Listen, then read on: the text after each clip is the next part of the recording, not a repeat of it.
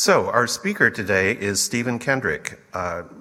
Mr. Kendrick is senior minister of the First Church Boston, a position he's held since 2001, and with his wife Liz Kendrick has led numerous Unitarian Universalist seminars at Manchester College, Oxford. He's written a number of books which have been reviewed or otherwise featured in publications such as the New York Times, the Boston Globe, the Hartford Courant, Utne Reader, and American Heritage. This afternoon, though, and on the occasion of the publication of his latest book, The Lively Place, Mount Auburn, America's First Garden Cemetery and its Revolutionary and Literary Residents, Mr. Kendrick will speak to us about that most lively and incredibly beautiful of places, its founding, legacy, and role in memorializing many influential Americans, including religious leaders, abolitionists, poets, and reformers. So please join me in welcoming Stephen Kendrick to the Boston Athenaeum.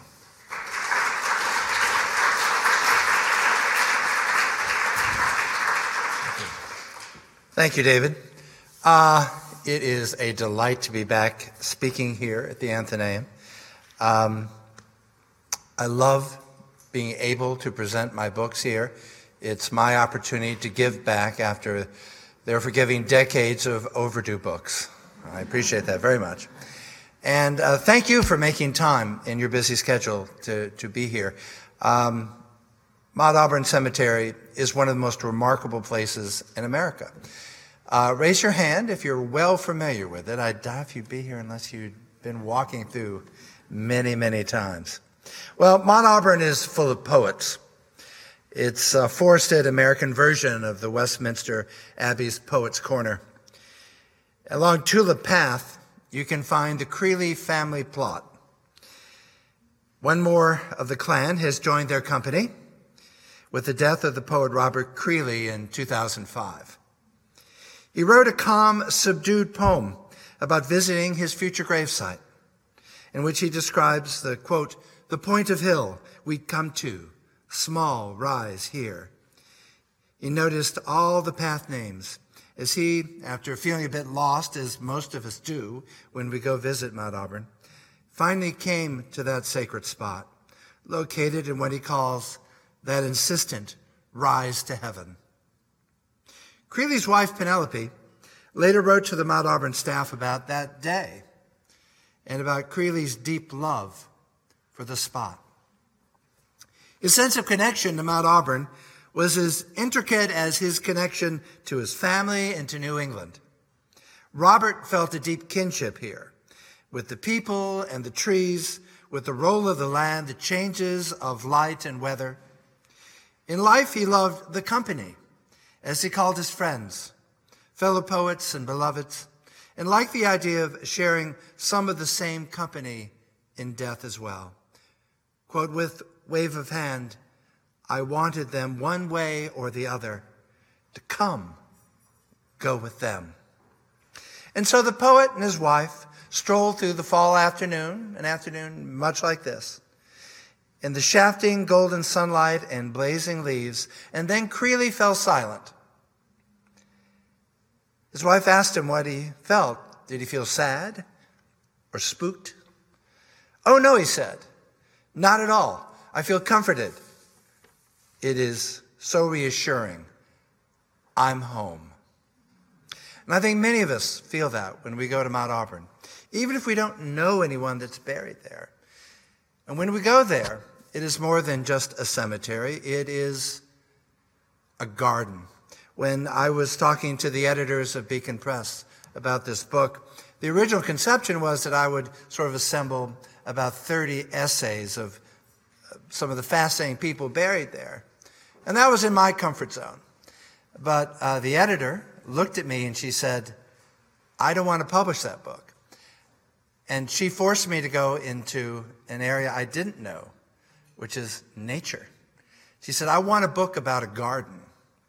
And that's the book I tried to write. It is a garden of souls, yes. But it is one of the most beautiful places in America.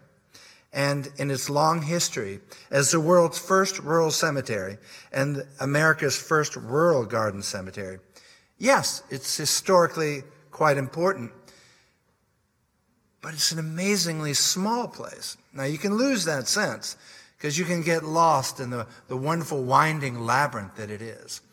But it's actually very small. Originally only 72 acres, and now 175, with some 98,000 graves. In terms of historic and important cemeteries around the world, it's probably the smallest. 2003 is designated as a National Historic Landmark, one of only 2,500 places in the whole country. Why?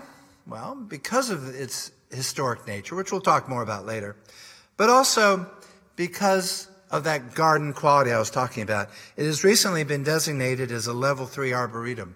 There are arboretums that are larger, they have more trees, but none have such gorgeous specimens. Indeed, there are still 12 trees that exist from its founding in 1831. And each time one of those trees dies, the staff dies. Something inside them dies too. They work so hard to preserve each and every living tree because it goes back to the founding itself. And it's just recently been given a Leadership in Energy and Environmental Design grant from the U.S. Green Building Council. Everything that the staff does. And also in the ways in which they encourage New England families and families from around the country to come and to bury their dead, to change the ways in which they memorialize. And so people are being buried in wicker and in shrouds and new spaces where people are cremated and then become part of a larger company. It's quite amazing. I once did a service there for a young woman. It was quite tragic. She left 2 children, and she was a stand-up comedian. And she wanted me to do the service. And at the end of the service, she was going to have a screen roll down, and she had filmed her stand-up routine for all the people there at her service. And it was quite remarkable, and there were obviously laughter and tears both. And as I was standing with Tom Johnson, the family services person at Mount Auburn, we retreated just a little bit to give the family some room and some space. And I said to Tom, so, thinking Mount Auburn was kind of a museum. He said, how long, I asked, will you still be burying people here? And Tom said, about 200 years. It is, in that sense, very much a living and a lively place. It's just received a recent collection stewardship grant from the Institute of Museum and Library Sciences. Why? Because of the importance and amazing fragility of 30 of its most significant monuments. It is like melting art. In effect, Mount Auburn possesses one of the most important historical art collections in terms of sculpture in America. What's another aspect of this lively place? Well, the fact that 250,000 people come through to look at the birds. In fact, if you talk about Mount Auburn to most people, they go, yes, I was there in the spring. I was part of the riot, the bird circus. People go there literally by the throngs. It was just designated an important bird area by the Massachusetts Audubon Society. And it is. It's one of the great places in America for birding. And it remains, as I said, an active graveyard. All of these functions, they combine to reinforce one another. I think of it as like a small jewel where all of these aspects sort of reinforce each other. When I was a student at Harvard Divinity School a long time ago, my wife and I took frequent walks in Mount Auburn. I never dreamt I would come back. I never dreamt I would write about it. And indeed, I only knew one little thing about it, other than it was beautiful and a place to escape Harvard. I had encountered in the cultural historian Philip Array's The Hour of Our Death a brief mention of Mount Auburn, about how important it was, because it was a crucial turning point in how mortality was viewed in our modern age as a harbinger of death's beautification. He called it a romantic oasis. And it's true. Death never looked so good. But when I left Cambridge and Harvard, I didn't really think any more about Mount Auburn. Some years later, I was a bit shocked reading Gary Will's book, Lincoln at Gettysburg, and encountered the author's lofty evaluation of Mount Auburn's place in American life. He said that when Lincoln gave his Gettysburg Address, quote, in a space of a mere 272 words, Lincoln brought to bear the rhetoric of the Greek revival, the categories of transcendentalism, and the imagery of the rural cemetery movement. Indeed, he was preceded by Edward Everett, one of the founding fathers, who spoke for 2 hours to Lincoln's 2.5 minutes. And yet, the Gettysburg Cemetery founded very much on the principles. The founding of Central Park in New York City founded very much on the principles of Mount Auburn. And indeed, the entire national park system. These things echo what the founders achieved in the creation of Mount Auburn. But it's even more than that, because this generation, in 1831, when it was founded, this generation believed in the absolute intermixture of soul and nature and indwelling divinity, the American dream called transcendentalism. And they found in the creation of Mount Auburn an expression of that thin horizon between life and death. And here in Mount Auburn, even today, I believe that you can come about as close as possible as you can get to the energy of early America, held under the sway of these visions, these hopes, the promise of a nation as a new Eden.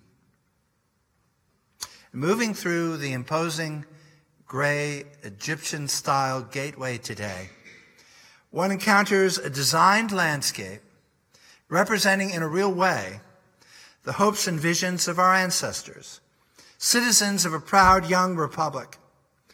Each generation since has left its mark on Mount Auburn.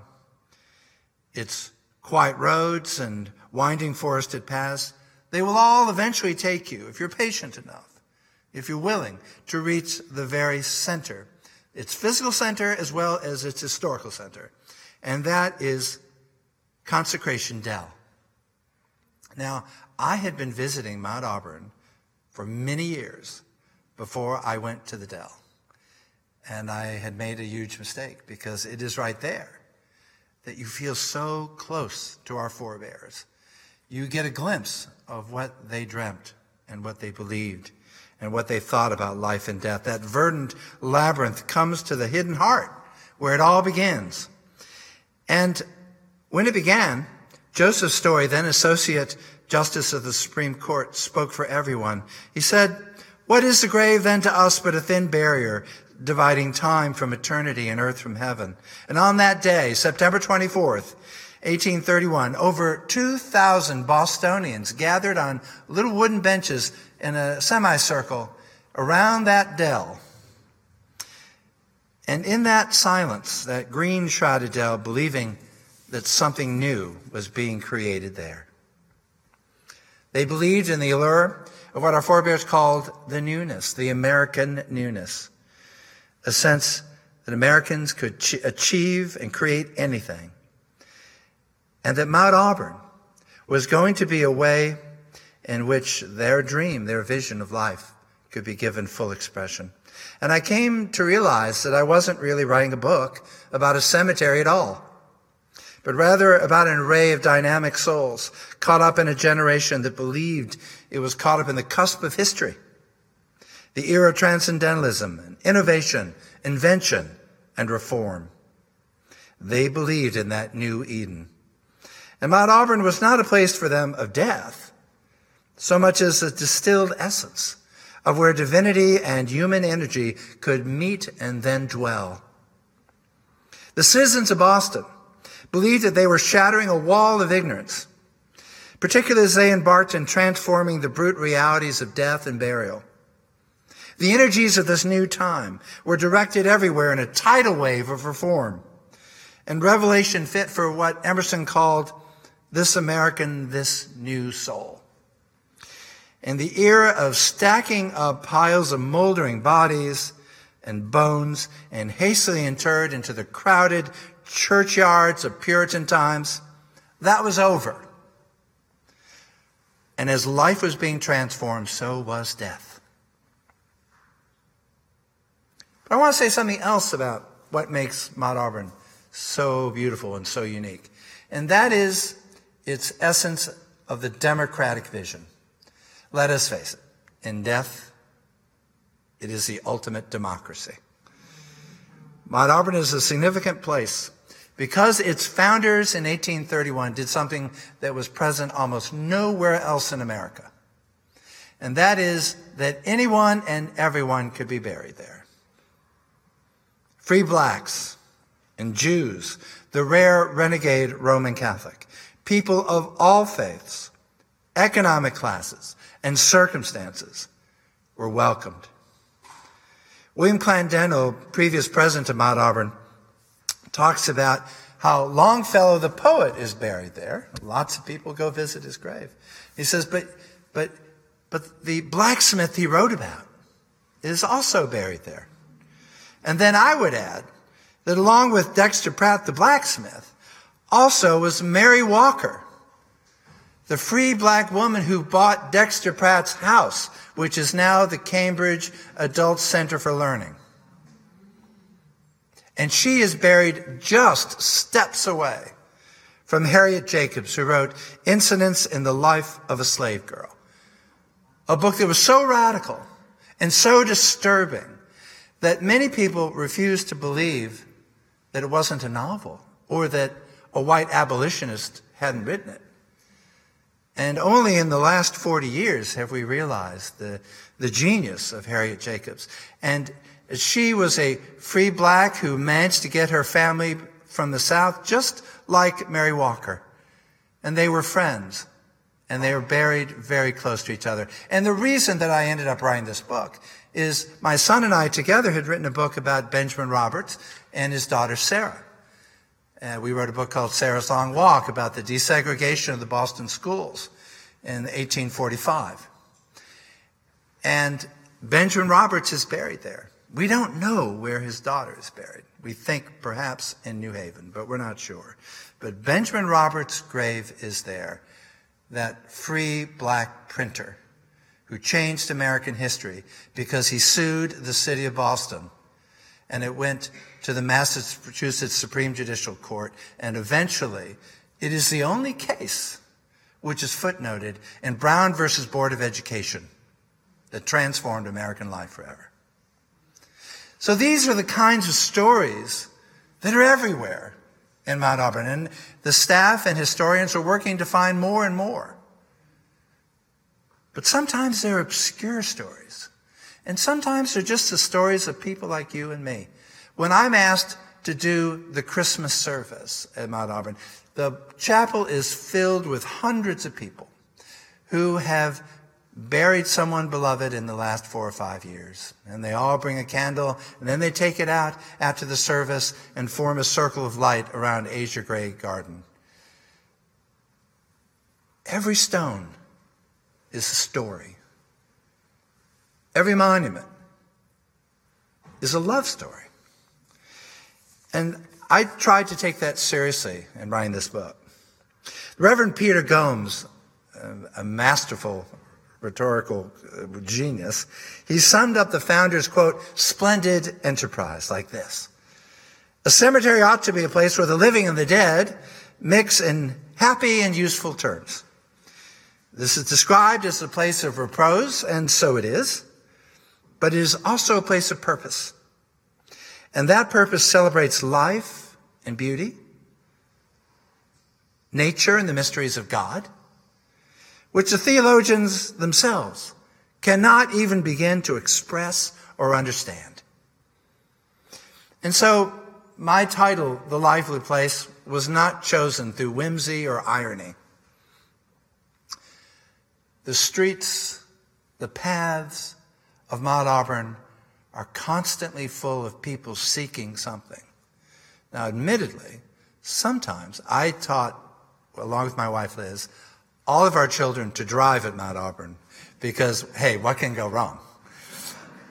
But each pathway is full of people finding and seeking something, our fellow citizens, And if you go deep into its past, they wanted to also discover the indwelling relationship of divinity in nature itself. This is a landscape of contemplation, yes. But also what takes hold here is a restless and relentless pulse of history. What I discovered in writing this book is I was writing kind of a hidden history of the progressive spirit in America. Infused with the constantly changing sights of sky and blowing trees and grass and swooping birds and glinting water, all of these things giving it, this vista, its strange power. I realize that there is much there to quicken the deadest and most benumbed spirit when I'm feeling low, when I'm tired. I go to Mount Auburn. I don't know a place as enlivening as Mount Auburn, and it brings me back my life.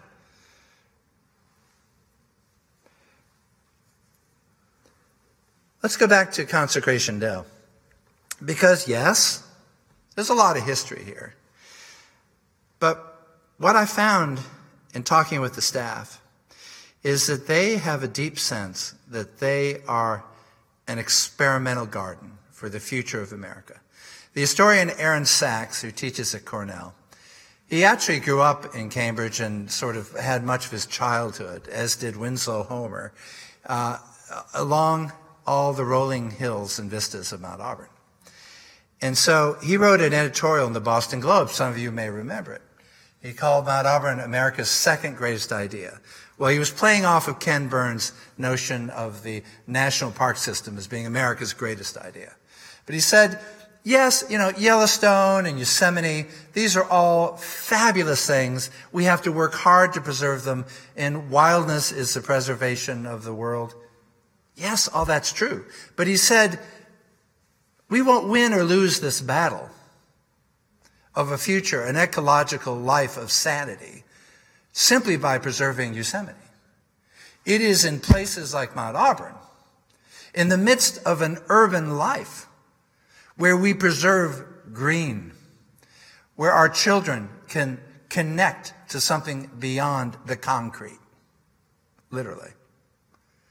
And he said that's what makes Mount Auburn its history and its future. And its staff takes all this so seriously. They take everything that they do with an ecological tinge. That everything they do is an experiment to see how we in our urban life can preserve the beauty of a garden. And where that comes in most, in a concentrated way, is in Consecration Dell. Because it's a vernal pool. That means it's fed by water. It has no access or no way to take water out. It simply fills. And let's face it, vernal pools in Massachusetts, especially eastern Massachusetts, are getting rarer and rarer. And when each one dies, the creatures that are dependent upon a vernal pool, they die as well. And so when I started to write this book, I thought I was going to be writing about Margaret Fuller and Buckminster Fuller, Margaret Fuller's great nephew. And I thought, great, history, my comfort zone. But the reality is I didn't know I would be writing about 7-inch long spotted salamanders. And it turns out that that's one of the key areas where this battle is being waged. Can they preserve this vernal pool where these spotted salamanders come down on rainy spring nights and leave behind their sacks of eggs, and they live another year. And so they decided about 20 years ago to do something that I in the book call forensic forestry. They decided that they were going to go back as closely as they could to what was this dell like in 1831? Because Norwood maples, invasive tree form, had just sort of taken over. Grasses and flowers that did not exist at that time, and some of them weeds, essentially, it was beginning to choke off this landscape. And so they decided, and it's taken decades to do it, because you can't just wade in and do this. It takes patience and vision, because when you replant, you have to see what develops in the course of time. You have to have a vision of how you're going to get back to that original dell. So what was it like? And so everything that they did is paying off. The salamanders are back. The toads are back. The frogs are back. The great owl is back.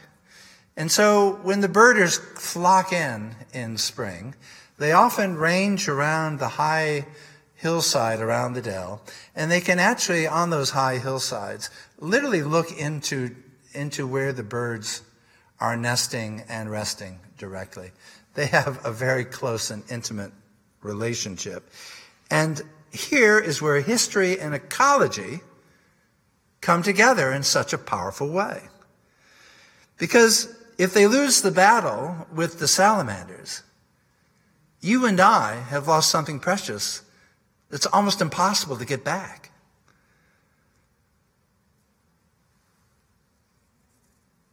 It made cultural sense to preserve this history, this landscape, this garden. And so, there's a chilling moment at the end of The Great Gatsby, where the narrator, Nick Carraway, looks back at the Long Island landscape that's been the scene of so much violence and crushed idealism.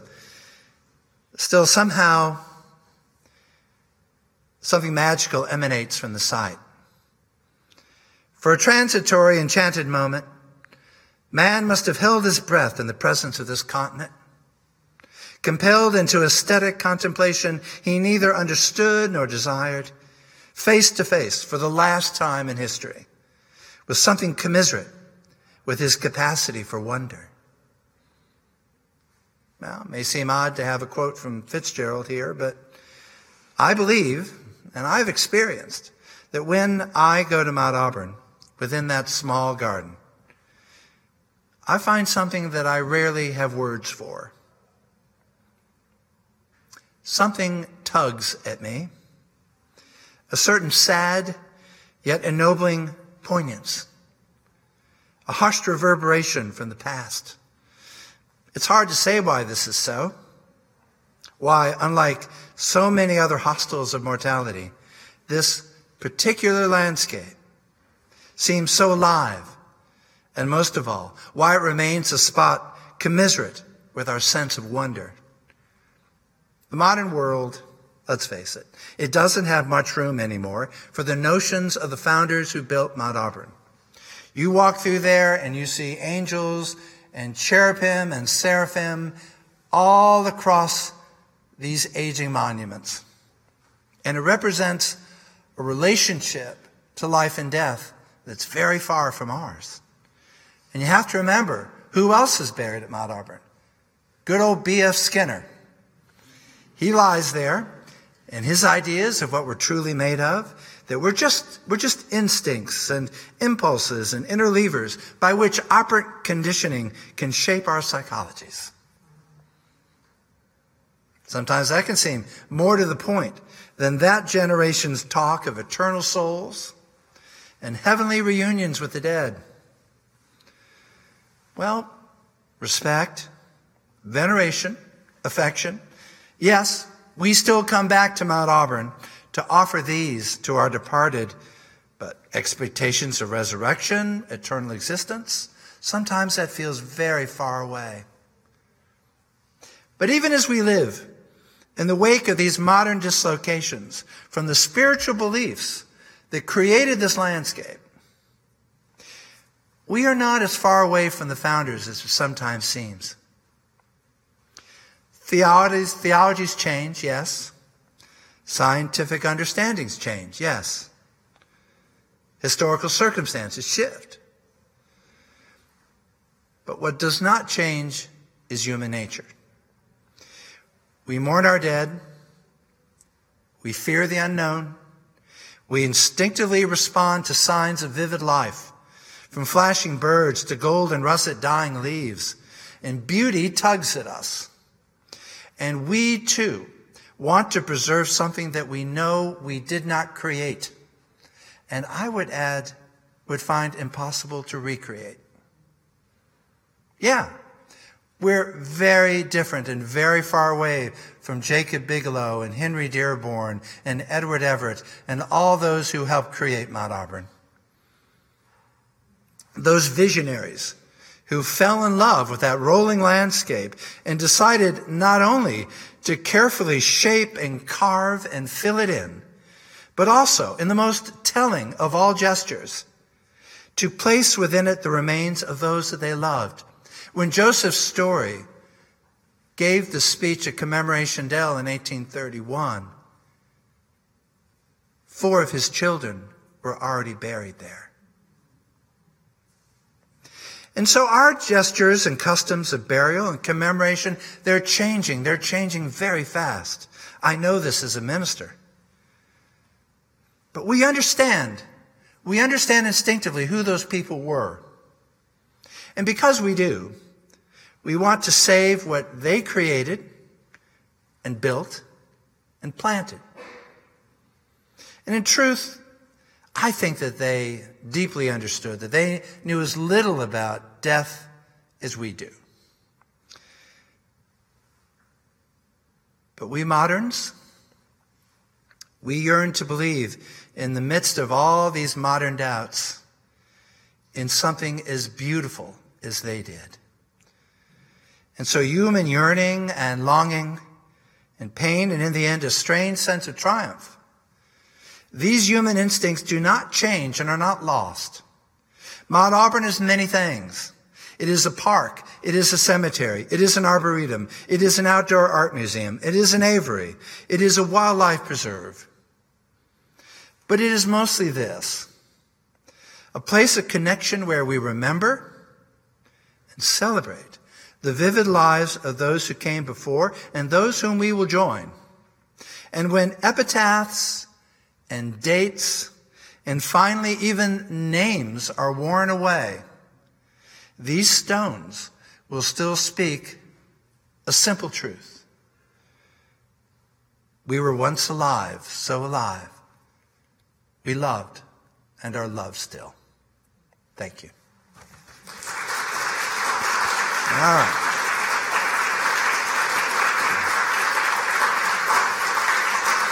Thank you.